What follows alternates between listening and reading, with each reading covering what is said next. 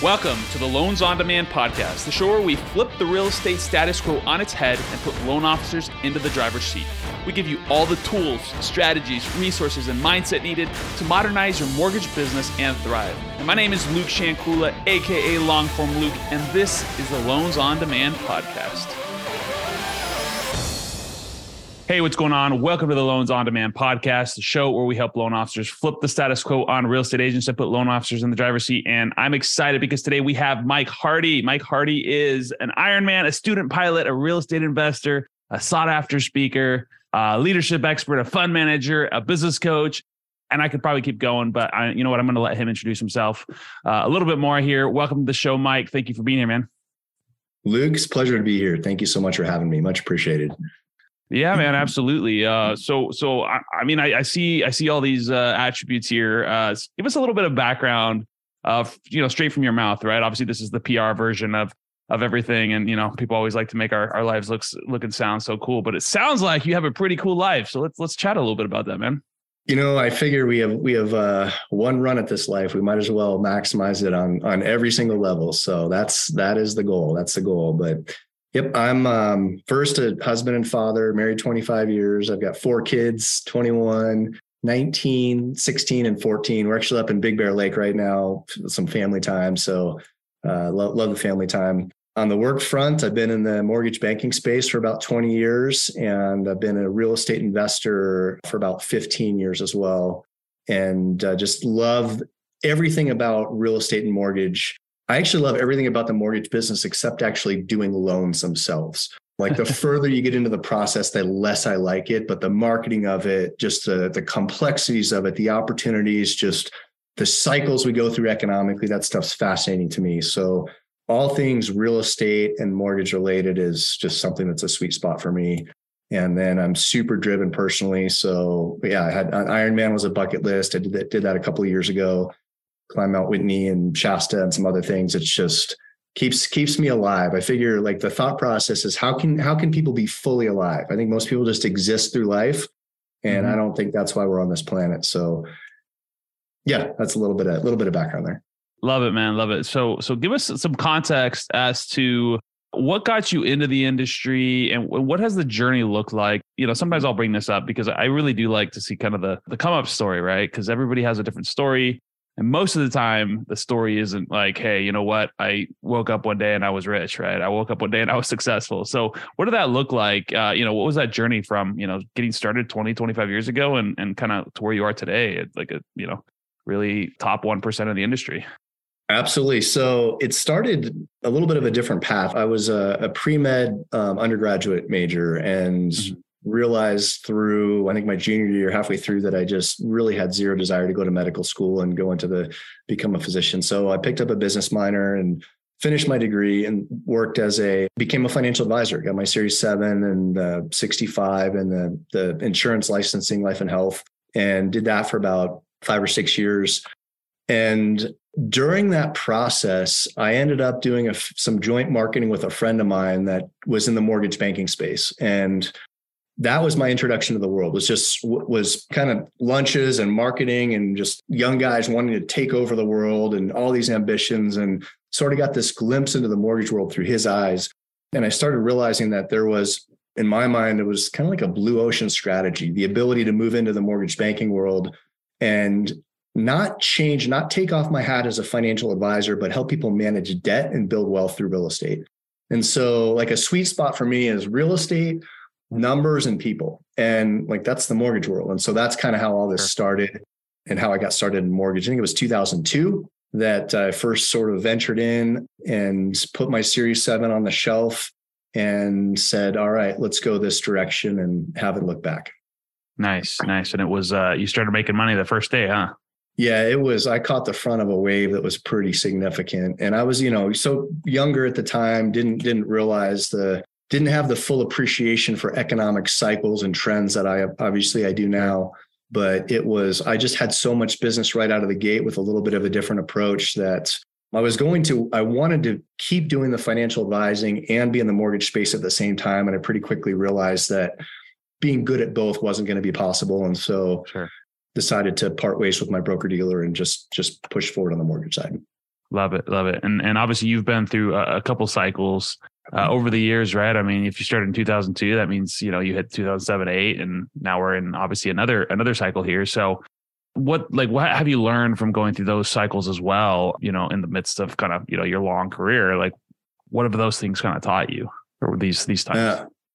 No, it's a great question. I think first lesson that comes to mind is just because things are working out well doesn't mean you're doing a great job at what you're doing. And for a while, I thought I was really good at stuff until we had a cycle change. And then I realized, I had the wind at my back for a while. So there's a big difference, I think, between being, Warren Buffett says, when the tide goes out, everyone can see who's been swimming naked. And so I was exposed the first cycle, right? I was swimming naked, mostly naked, I should say, and I did learn that there's a big difference between being an investor or a businessman compared to just being somebody that happens to be doing well for a season. Sure. And I think that's something that probably a lot of people are learning right now. I mean, especially after, it's been pretty good for the last 12 years, but it was really good for the last 2, right? It was just like phenomenal. And then to come into a season like this, and even top producers, even people that were crushing it, for the last, 15 years are feeling it. Right. And so you can see that. So what have you so you learned those lessons in that first season. What changed for being more prepared for something like this season? Sure. No, it's a great question. Well, my dad taught me something when I was young, or at least he said the words and they've become meaningful over the years. But he said, markets can stay irrational longer than most people can stay solvent. So plan for irrational times. And so I had to learn that lesson through 2008 and 9 and 10. And so this season, I'm ready for it. I mean, my stress level is knee high instead of over my head, just because I was fully prepared. I didn't expect the cycle to swing in this fast. Sure. But that said, it's not something that I'm not ready for, both personally and professionally. So that was one lesson that comes to mind is just to be prepared for the cycles. But I think a lot of it too is a mindset difference. And so in my mind, I like to categorize, I think there's 4 different levels of thinking, and I'll just share with you, one is the hustler. And a lot of people in the mortgage banking and the real estate space, they're hustlers. And the hustler's thinking, how do I have a great month? And then the next level of thinking is the thinking of an entrepreneur. And the entrepreneur is thinking through, how do I set up systems in my business so I can have a good year? And then the next level of thinking is, let's call it the business owner, the CEO. And that thinking is, how do we navigate the trends and win over 5 to 7 to 10 years and position for cycles that will come from time to time. And then the 4th level of thinking, let's call it the emperor thinking. And that the emperor thinks, how do I win generationally? How do I create legacy? How do I have meaningful impact on others and have influence that's going to be, have a ripple effect for generations? And so, I was a hustler back in, 2002 to 2000 through the Great Recession. And so that's been a progression is to move. And I'm by no means am I emperor thinking. I mean, I get glimpses of it. It's another world. There's always another level to grow into. But yeah, in my mind, that's how I categorize it, to think. And it doesn't mean that we don't all have seasons of being hustlers and seasons of being entrepreneurs, but always moving back to, how can I spend more time in the CEO and business owner mindset so that I can plan and prepare for these seasons that are going to come and go. I mean, we've got cycles that span all throughout recorded history, and you can even see patterns and even get in front of them sometimes with enough foresight. But I think that's helped me. I'm a different version today than I was back in the past, partially by being intentional about thinking like a business owner.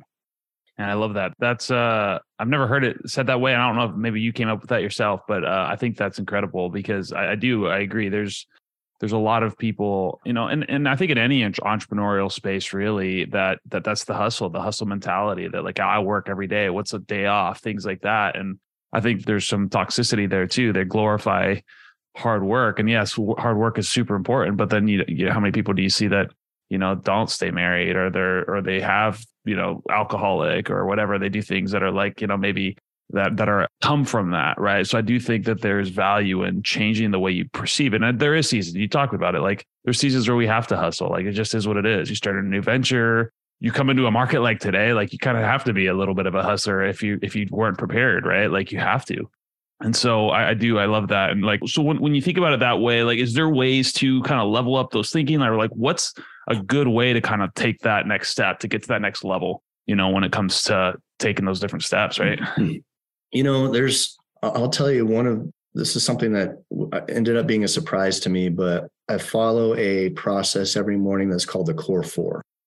And I went through a program called Warrior Week a number of years back. I've actually been through 2 of them, but it's a coaching program, and something that they taught me was every single morning to follow the Core 4 process. And the Core 4, it's like 4 different areas of life. So this is something that's been foundational for me for like 6-7 years now, that every single day helps me create the space to think bigger, not just to like manage the challenges of today, but also take the time to think into tomorrow. I think it's Benjamin Franklin had a saying, which is the eyes of the master will do more than both of his hands. And so every single day, part of the Core 4 process for me is to take some time to just sit in silence and think.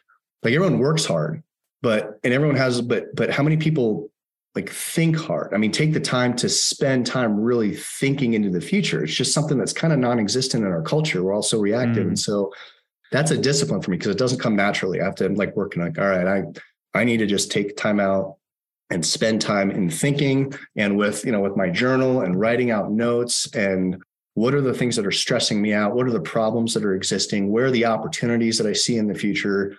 And then once a week, I'll go through a process called the General's Tent is the process. It's about a 45-minute process to go through and review the past week, look into the future, answer some questions that are both internal, reflective, and external. Some of them internal, like who do I need to forgive? Who do I need to ask for forgiveness from? What were the big wins for last week? What are the opportunities that are in front of me that I need to make time for? There's about 10 to 15 questions that I'll go through and answer and to get prepped for the next week. So a lot of these things come down to like the daily disciplines that are not fun. They don't take tons of time, but in my mind, It's no different than I exercise. It's no different than exercise, but how do I like have mental exercise in a way that I know I'm creating a better future by those disciplines? That's awesome, man. It's something I struggle with, and it's something that I do try to intentionally create that time to think. But sometimes you just feel like it almost feels like a waste of time. And I think that comes from a little bit of that hustler mentality, right? Like shifting into being that more of like visionary and CEO and having teams and things like that. Like people need that vision, especially if you are growing a team, right? Like I do think that there's different levels. We talked about this off air, but there's different levels to this. You just talked about a couple minutes ago. It's like there's different levels to like leadership and growth and all these things. And like there's never going to be that like end line. But I think as you kind of grow, there's new things. Something I've learned over the years. Like a couple of years ago, I thought, like you said, I thought I was the best. I thought I could figured everything out. And then every time that happens, I get humbled, and it's always a good learning experience. Looking back, it's not a great experience going through the hard times, but it's always a good way to grow through those times. And I do think that part of it comes down to, being reactive and just thinking, better, like, maybe sitting down and doing strengths and things. You called that you said the Core 4? That's what you called it? Core 4. Oh, there's 4 different areas. There's the body side, the being side, the balance, and then the business.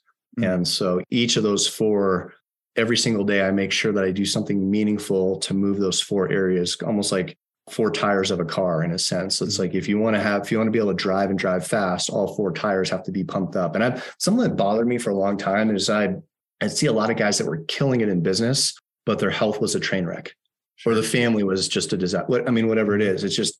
And so the thought process was, especially for just being a driven individual, how can I be balanced in a way where no one area of life will hold me back in any area that I want to go in a sense. Mm-hmm. Not too much of a slave to the business. I want to be like spiritually and emotionally grounded. I want to be physically healthy so I can do anything at any time without, risking injury or missing an opportunity for an experience.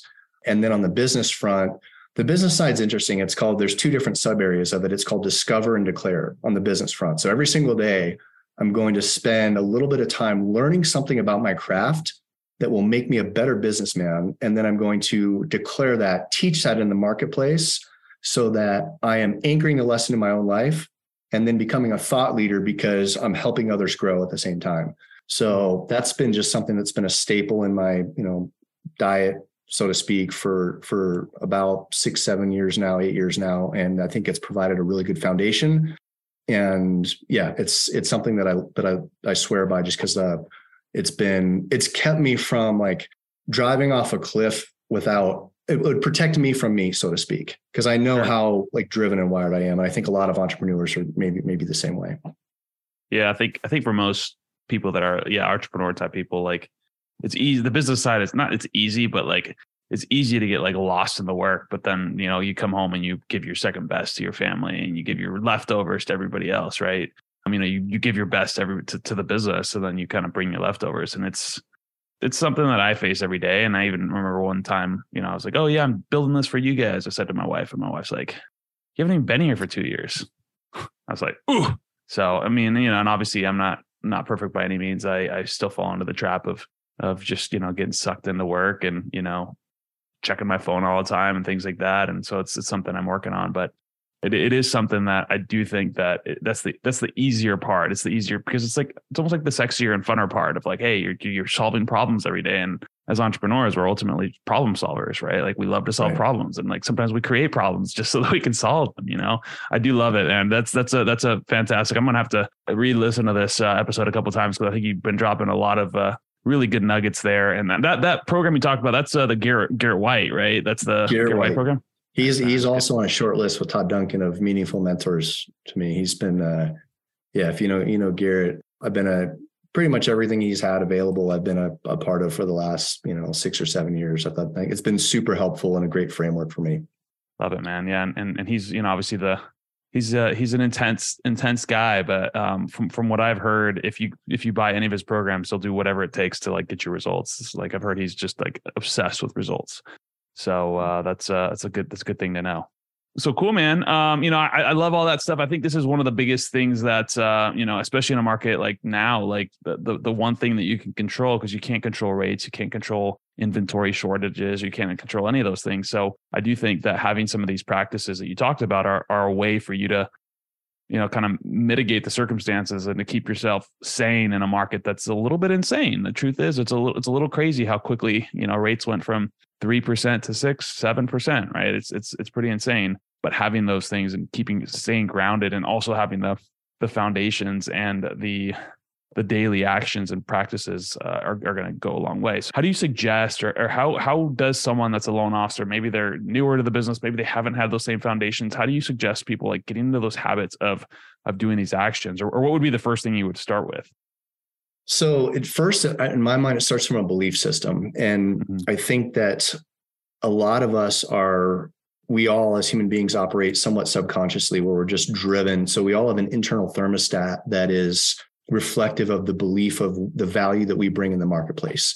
And so I think it's almost silly for somebody to spend a whole lot of time on a whole bunch of activities if they're not healthy on the inside, and they don't believe that they bring worth and value and make a difference in the lives of others. So the very first thing is to cross-check the internal belief system and see if there's some faulty wiring there that needs to be course corrected. So, and the thought is that my opinion is the outside is always going to be a reflection of the inside over time. And so if we're healthy on the inside, and part of that is how we think and how the value we bring in the marketplace. And I like to ask the question, like, would you do business with you? And why? And most people can't answer that, or not confidently. And so the first thing is getting really clear on who you are, what you want in life, like why you want that. And then would you do business with you, and sort of answer some of those internal questions. And once those are clear, in my mind, it's amazing how fast, when we get clear on the inside, opportunities just open up on the outside. So that's the first thing that comes to mind as you ask that question. Man, that's fantastic. It's something that, and I feel like you have to continually do that, because it's something that I thought I had worked through a lot of stuff. And then like this year, I was working with a mindset coach, or really it was a productivity coach, but it was kind of came down to the core beliefs and things like that is what was holding me back from certain actions. And like, even one of my sort of long time beliefs is that like, I'm typically a devil's advocate, right? I'm like, I'm always going to be like kind of combative. And I realized that that was actually holding me back from stepping into leadership and holding people accountable, because I just kind of like, I didn't want to become what I hated most, which was like, I guess authority. I guess I didn't like authority. I didn't really even notice. I didn't even know, because I wasn't like outright defiant against authority, but it just was interesting to kind of break through and learn things like that I thought wasn't an issue. Right. And so it's interesting because like every level is like, every time you're doing new things, you're managing people, you're going to learn skills, you're going to learn things that about yourself that maybe you didn't know. And a lot of our programming comes from early on. So I do believe those beliefs are key and pivotal to us actually breaking through. Because I will say that that's always been the biggest thing for me is, I don't know. We're typically our own worst enemy. We're typically going to hold ourselves back, because we're really capable of whatever we want at the end of the day. I mean, most of us, right? So I think that's huge. And I like the way you broke it down, because working on the internal stuff is the stuff that like most people don't want to do, right? Like, especially, in a male dominated industry as well, right? Like, it's not something that males, the emotional intelligence is probably one of the lower pieces on that sort of skills that people need to have in this industry. But really, it's one of the best things you can do for your own sanity at the end of the day.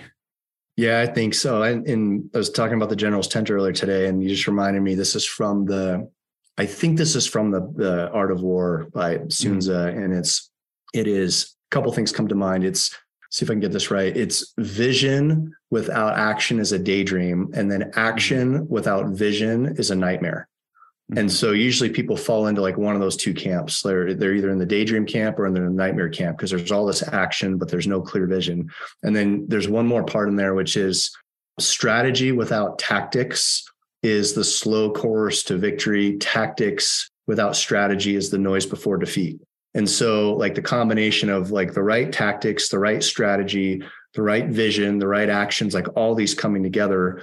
But I think something fascinating, this is only a recent revelation for me, but if we're going to create anything in life, we have to create it twice. Like we have to create it in our mind first, like a clear picture of what we want in the energy side, and then we can create it through our actions. And I think like that's something I'm usually like a ready, fire, aim guy. And so I've had to like, all right, I got to reel it in. I need to spend time thinking. I need to look into the future. I need to see, are the actions that I'm taking based on some, psychological need for this, that, or the other, or is this really a healthy strategy to employ? But it's almost like I kind of liken it to in business. Like if you're going to go drive somewhere for, you got to drive to your buddy's house, you're not quite sure the best route to take. Like there's one version of me, I just want to get in the car and go as fast as possible. But I realize if I take 60 seconds, before GPS, let's say, if I were to take 60 seconds and just think through or even check GPS to see like what's the best route to go, sometimes that 60 seconds to a couple minutes of planning can save, a major headache down the line. And that's an internal discipline that has to get in there. And so, I think in this journey of life, especially being a loan officers are wired to just react over and over and over and over again, sometimes and often to our own detriment. I think that's where we have to be careful. I love that. And I guess we could kind of segue into that sort of concept of the reaction, because I do think so many people they're definitely afraid of like not responding instantly, right? Like they think they need to respond to everything instantly, text message, emails, all those types of things. Like, is that something that you suggest doing, or do you suggest kind of batching that into like times where they do respond and things like that? Because I know it's hard. It's hard in this industry. Like people kind of expect things, especially if you train them that way. Yeah, I don't think that that's necessary. I think that should be the exception, not the norm. Mm-hmm. And I like to look at everything in terms of Pareto's law of 80-20. 80% of our problems come from 20% of our actions. And, 80% of our business comes from 20% of our partners, and just like 80-20, everything in life. But from a reaction standpoint, especially on the loan officer side, well, for whatever reason, we're hardwired to think in terms of scarcity, not abundance. That if I don't react right away to whatever the issue is we end up as an industry training ourselves to never go deep and never build systems, because I like to think of it, just being a former financial advisor, that I want to run a firm, not a shop. And there's only very select times, and it's going to be like an 80-20 of an 80-20 to borrow something from Todd, he probably talked about on his last Sure. interview with Todd Duncan, it's probably only 4% of the time that you actually need to react, like truly react right away. The other 96% of the time, it can fall into whatever the system is. Mm-hmm. And I had a mentor of mine years ago, Mike Frank was his name. He taught me something that was invaluable. And he said, if you want to earn a living, be custom. And when I say be custom, like you can be reactive too. But if you want to just earn a good living, you just be custom. And if you bring value to the world and you've got a business plan, you'll do fine. But if you really want to build wealth and if you want to build a business, you have to create a system, and you create systems for everything. And the reaction time should be a very small portion of that system. So like when I'm doing things, I rarely react right away.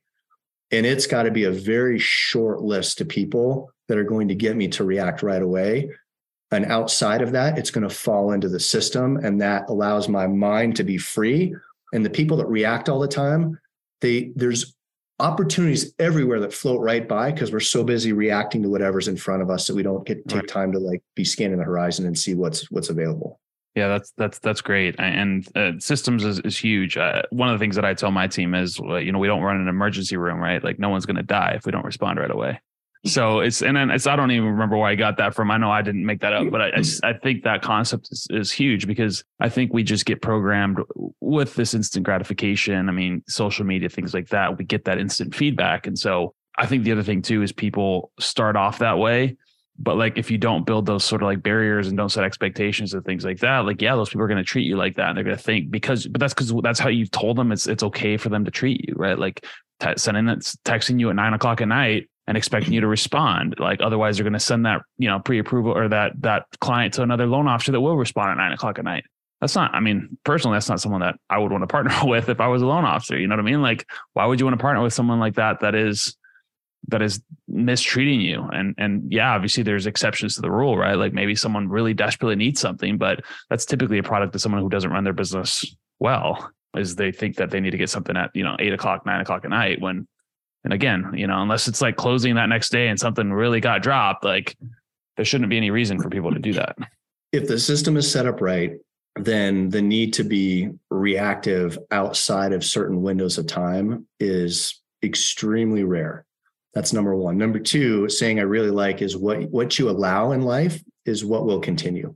Mm-hmm. And a lot of times people just allow things and they just don't have healthy boundaries. And I think that having healthy boundaries is one of the greatest gifts that we can give ourselves, because when you have boundaries in place, you actually get your life back. And this is crazy to me. I think most people, like, think about this for a second. Most people get into the mortgage business in search of freedom, right? Like financially, time-wise, and then they end up becoming a slave to the business. Makes no sense, whatever. Most entrepreneurs do that, like in general. Most entrepreneurs, that's right. Yeah. They become a slave. And it's because, they build the habits of being a slave during the necessary building time, like Todd Duncan talks about this, the launch time, the 90-day burn, build in some unhealthy habits and never unwind them. And so, I've met lots of loan officers that they've been in the business 15 years, but they've really been in it 1 year, 15 times. Like they haven't built the systems to be able to build a business and win and be at minimum an entrepreneur, if not a business owner. Right. I agree. I think most people are like, it's the very transactional sort of mindset of like, hey, like I need to get today's business, but not thinking about what's the long-term plan and how do I build a pipeline for the future? How do I create systems that are going to allow me to, save my time? And we talk about this all the time, SOPs, processes. I mean, it's funny because I'm not a process oriented person in general. Like it's just not my strong suit, but I've learned to develop those things because I'm kind of lazy. Like I want to try to do things as quickly as like simple as possible. So I try to do things one time, I document it, and I'm like, someone else on my team go do this. Right. But it's like, I had to develop that process. Like here's a brain dump and someone else do this for me, or make it as simple as possible or as little steps as possible. But most people don't stop to think about that. And it's hard because it is something that's not typically natural for most people that are salespeople. I mean, like I mentioned, are going to be people that are less detail oriented, more people oriented, right? So they're going to have less inclination to do those things like create systems and processes and be operations minded. But those things are what's going to, create real freedom and growth and opportunities to hire people and, help people and help more people with, solve the problem of, becoming a homeowner. So let's chat a little bit about, you built $100 million business over 5 years. Like, what would you like now that we're coming into a market like this? Like, what does that look like? Are you able to kind of do the same things, or are you working harder? What's that kind of look like in a market like we're in today? Oh yeah. So I'll speak to that. Last year was the first year that I cracked 100 million as a producer. And the year prior was, I think 80 million. And before that, I think it was in the 60s. And so this year, 2022, will end right about, I want to say 65 million. So we'll be off, off by about a third. So, but again, it's funny. I think I'm not worried about that. I'm more worried about setting up my business to win in 2023 through like 2026, 2027. Right. And what I've noticed is that I think that there's different seasons. There's seasons in business of harvest, and then there's seasons in business of like tilling the soil and planting seeds. Sure. And I have never seen a better time for planting seeds than the market we're in right now. Hands down, even better than 2008 and 2009 for a couple of different reasons. So I look at, am I maximizing the opportunity that's in front of me today, regardless of what the harvest looks like? Because it doesn't work. It doesn't make any sense to spend time trying to harvest if there's nothing there to harvest. Sure. I mean, yeah, you got to and what is a saying? This is like a good businessman needs to do both the fishing for today and the farming to feed him tomorrow. Mm-hmm. And, we all got so accustomed to fish just jumping in the boat that nobody farmed for a while.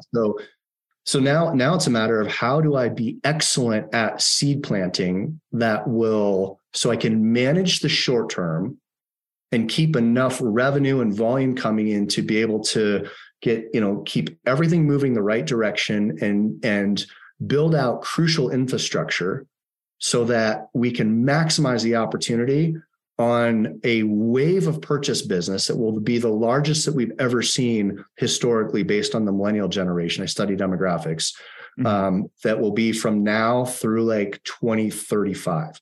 And, sure, more meaningful for my timeline, kind of for the next like 5 to 7 years. So, when I say that, it's like, shoot, I hate going backwards. Like I detest it.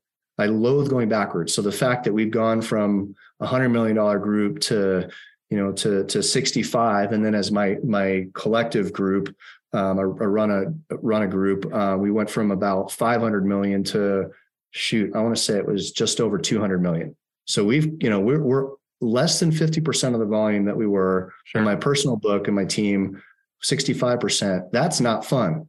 But what is fun is how we're setting up to win massively for the next couple of years. And so that's where my focus has been.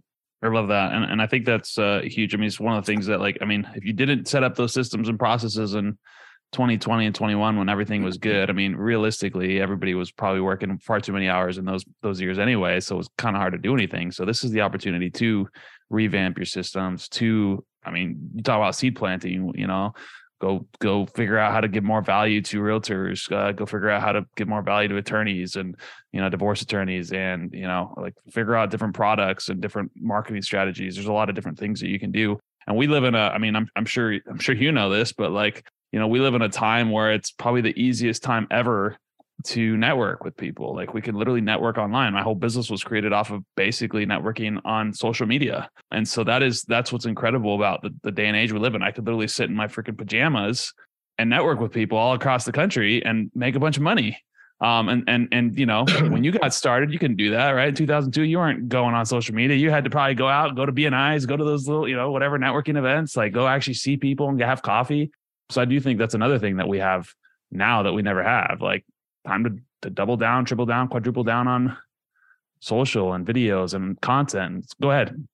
I was going to say, case in point, I'm up in Big Bear, family vacation. They know I'm working a half day today. And today on Zoom, had a meeting with a new realtor partner that has about 50 closings a year that we're starting to do business with on Zoom. and then did a state of the housing presentation comparing 2008 to 2023, similarities and differences. We call it facts, not feelings, to 120 people registered. And now we have our conversation, and that's going to be my day in Zoom on Big Bear. And then after this, I'll, head off to the village and meet the family. Never could have done that before. The efficiencies are mind blowing. Yeah, it's crazy. And I was just in Tahoe 2 weeks ago, pretty much doing the same thing, doing some work while I was there, and it's pretty intense, but it's fun. I mean, you can basically build your business from anywhere, and I think so many people get stuck in that mentality that they have to be so hyper local.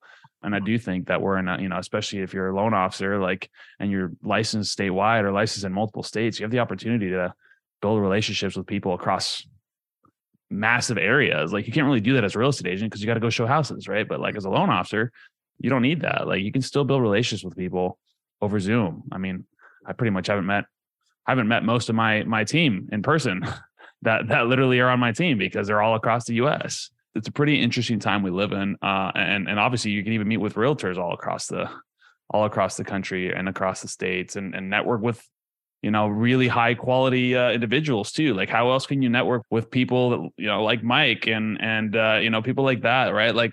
Todd Duncan was on the podcast, right? Social media allows you to have those conversations with people that maybe you wouldn't have access to if you were to, try to see them in person because they're busy, right? But they can shoot you a quick message back, things like that. So there's a lot of opportunity out there that I think we're missing out on for sure. Yep, I agree. The efficiencies I'm still a little bit in awe. I mean, there's a Einstein saying I like, which is, with every problem is an opportunity so great that it dwarfs the problem itself. And I think one of the challenges we all ran into is we got forced into the efficiencies of Zoom. It was off my radar a couple of years ago. Mm-hmm. And then all of a sudden it's like, I got to figure this game out, because otherwise, you can't really do this over the phone or by text, and I can't see people. Right.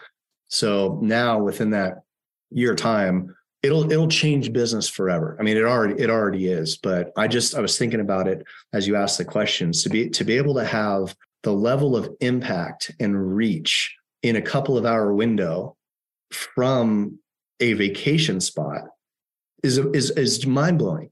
It's mind blowing. So, yep, that's the question is, with every challenge, where's the gift in it? And then do we maximize it, and do we leverage it for the collective benefit? So I agree with you on that one.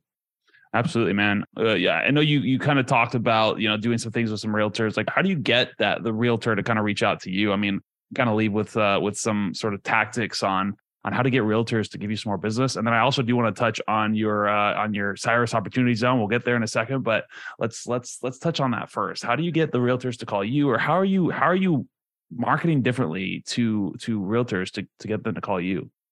Part of it is to, I follow this process it's the behavioral science side of why people make the decisions they make. And first, it's to understand the pain and the problem that real estate professionals are facing in this market.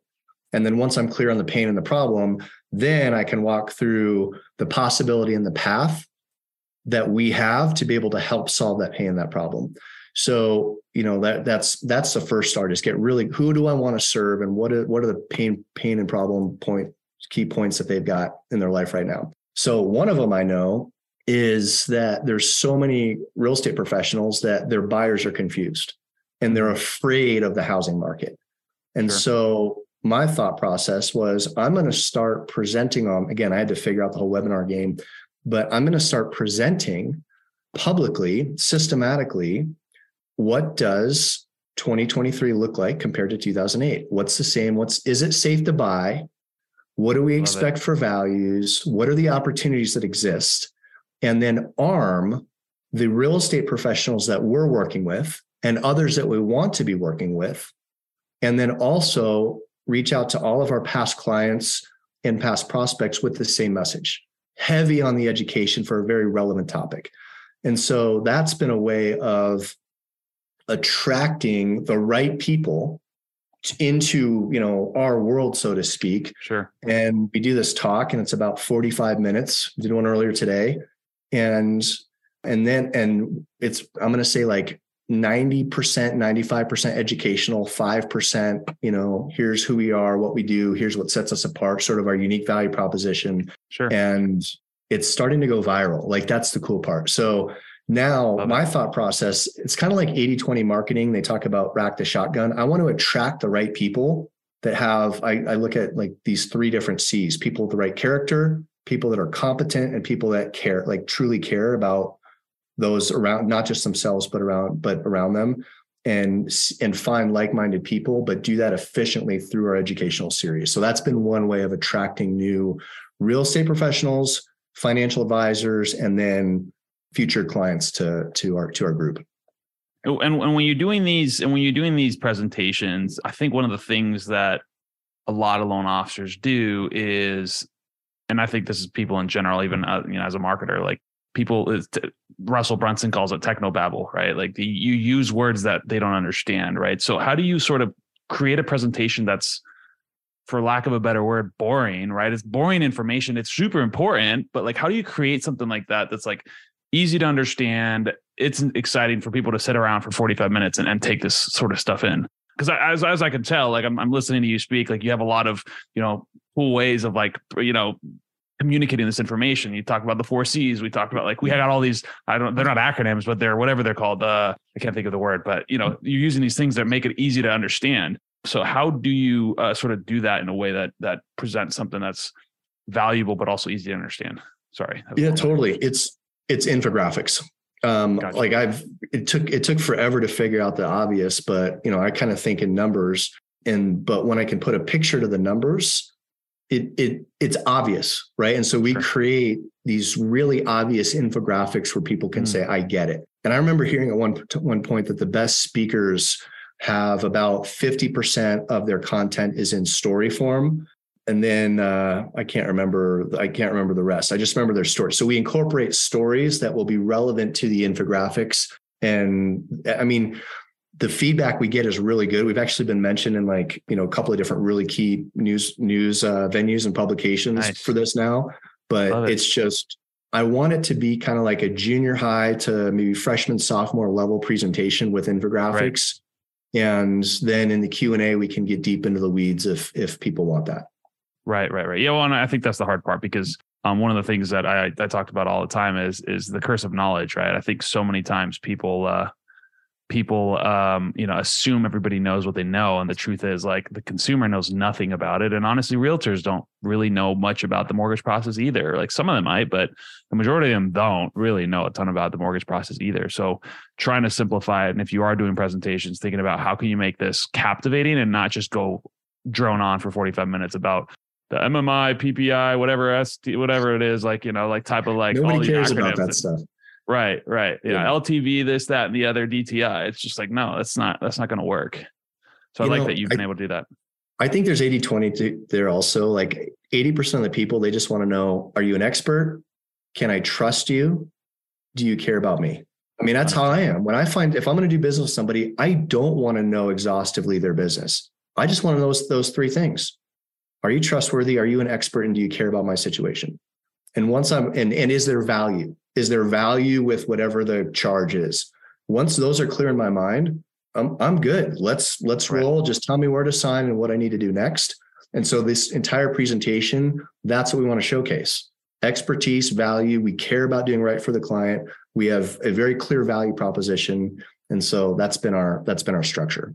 That's awesome, man. Love it. And we could talk about that all day, but let's just quickly touch on, I wanted to talk about this because you are also the principal and co-founder of Cyrus Opportunity Zone Fund. And I told you we were going to touch on it. Now we've gone real long, but let's briefly touch on that if you got a couple minutes here to explain that. Sure. Happy to. Well, one of the I've been in real estate for a while, and one of the challenges is how to mitigate capital gains tax, outside of a 1031 exchange. And so I uncovered a couple of years ago this sort of obscure concept called the Opportunity Zone as part of the 2017 Tax Act.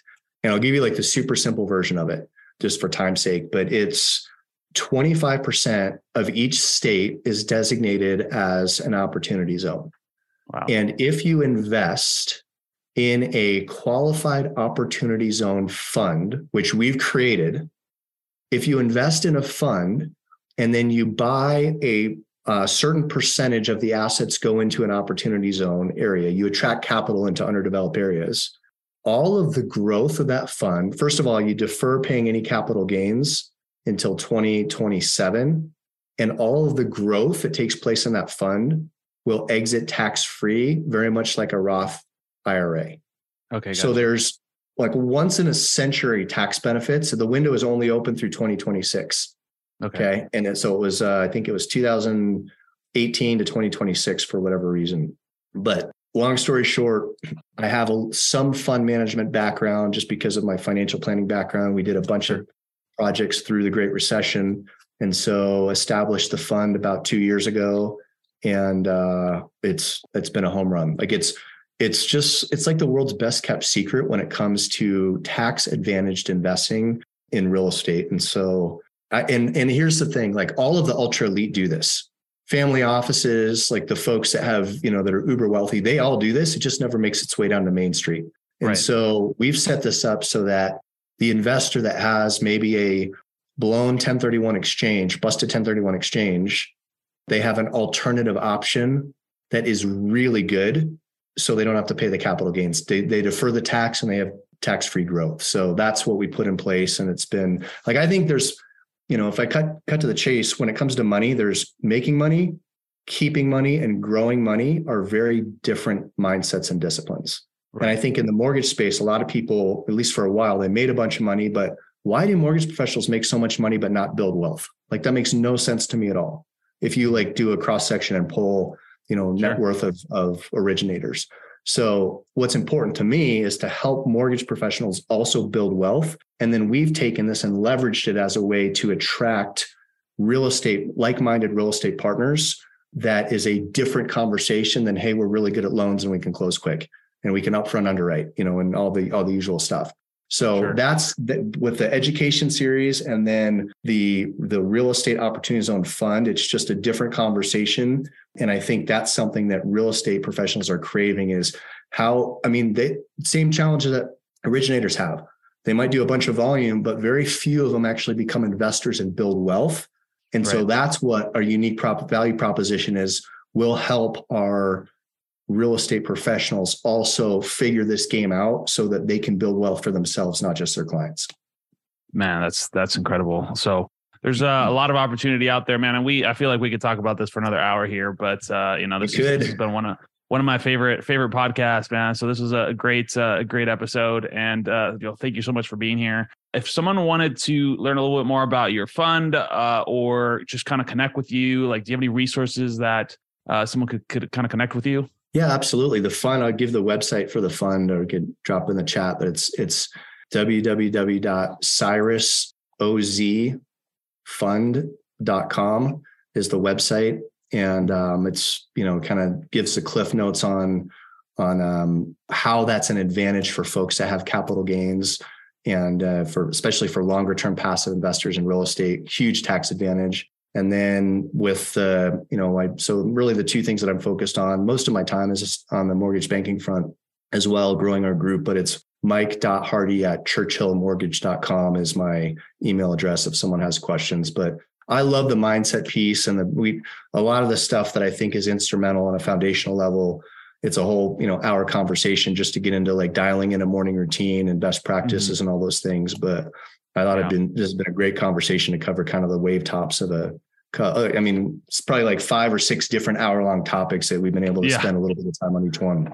Yeah, exactly. And I usually like to lead with a tactic, but I think we hit on a couple of tactics there at the end that people could do. Giving value back to your real estate agents is huge. So I do think this is one of the most important topics that gets talked about sometimes, but it gets talked about a lot more at like the high levels of the industry, right? At the top producers, those guys are always talking about mindset. I think when you're dealing with kind of like on the come up, like there's a lot of people that are negative, and obviously we're in a hard market, so there's a lot of it's very easy to fall into to being in that sort of victim mindset. Poor me, the market this, the market that. And one thing that I'll say is when I was an account executive, one of my old bosses used to say, control what you can control, and I used to get so mad at him. It just used to make me so mad because I was like, the company's doing this and this is happening here and this is happening here. And then obviously I went off on my own and started my own business, and I realized, oh wait, that's actually the only thing you can control is your own actions, your own thoughts, your own the way you perceive challenges and things like that. So the truth is, yeah, we're in a hard time. As Mike even mentioned, he's down this year, and most people I've talked to are down 30 to 50, if not more % this year. Like, it's just the reality of the market we're in. But you also see most of those guys that are doing well still. It's all about mindset. It's all about preparing. It's all about, hey, you know what? We're just working towards, a potential refi boom here in the next couple of months, but then also purchases. So I think, there's a lot of opportunity that comes out of times like this, as long as you view it the right way. So I really do believe my biggest takeaways came down to, all the mindset stuff we talked about, towards the beginning, just kind of working through, what are your internal beliefs, working through, morning routines, things like that. And then vision. I think, again, like you said, vision to me was hard for me as well. And I find myself avoiding it sometimes, a lot of times, most of the time, because it doesn't feel as productive, because you're kind of just sitting there and you're just thinking, you're just sitting there, you're not doing things, right? You're not, calling someone, you're not responding to an email. Those things feel productive. But if you look at I think it's John Covey's quadrants, it falls into like the urgent but not important, or what is the urgent and important, or it's the important but not urgent. Yeah, is what it falls into, the vision and planning and things like that, right? So it's important, but it's not like it doesn't have to be done today, and so you kind of push it off. But that's one of the most important things you can do. So thank you so much, Mike, for being here. Any parting words of wisdom before we kind of close it out? I would say we can't control the markets, but we can control how we respond to the markets. That's number one. Number two would be I think 3 of the most powerful words that exist in the English language are I am responsible. And when you say that, you start to rewire your mind to stop being a victim and start to think solution oriented. I am responsible. No matter what happens, I'm 100% responsible for my actions and how I move forward. And then something I tell my youngest boy when I drop him off at school, it's summer now, but I would say, Caleb, be an ace today.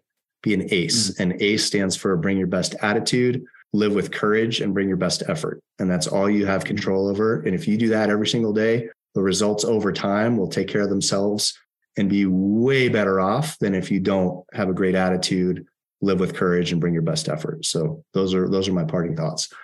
Amazing, man. Amazing. Thank you so much, Mike, for being here and for sharing your wisdom with us. I feel like we have to do a follow-up here one of the next couple of months, because there was so much content that we probably could have talked about. But thank you so much for really just giving us a depth of knowledge that you have. It's incredible what you've been able to accomplish in your career. And, thank you so much for taking the time to bless us with your knowledge. Appreciate that. And for everybody who's listening, thank you so much for being here. Thank you so much for taking the time to listen, to grow, to invest in yourself. And if you are interested in learning how to flip the status quo on real estate agents and learn how we can help you with that, go to flipthestatusquo.com.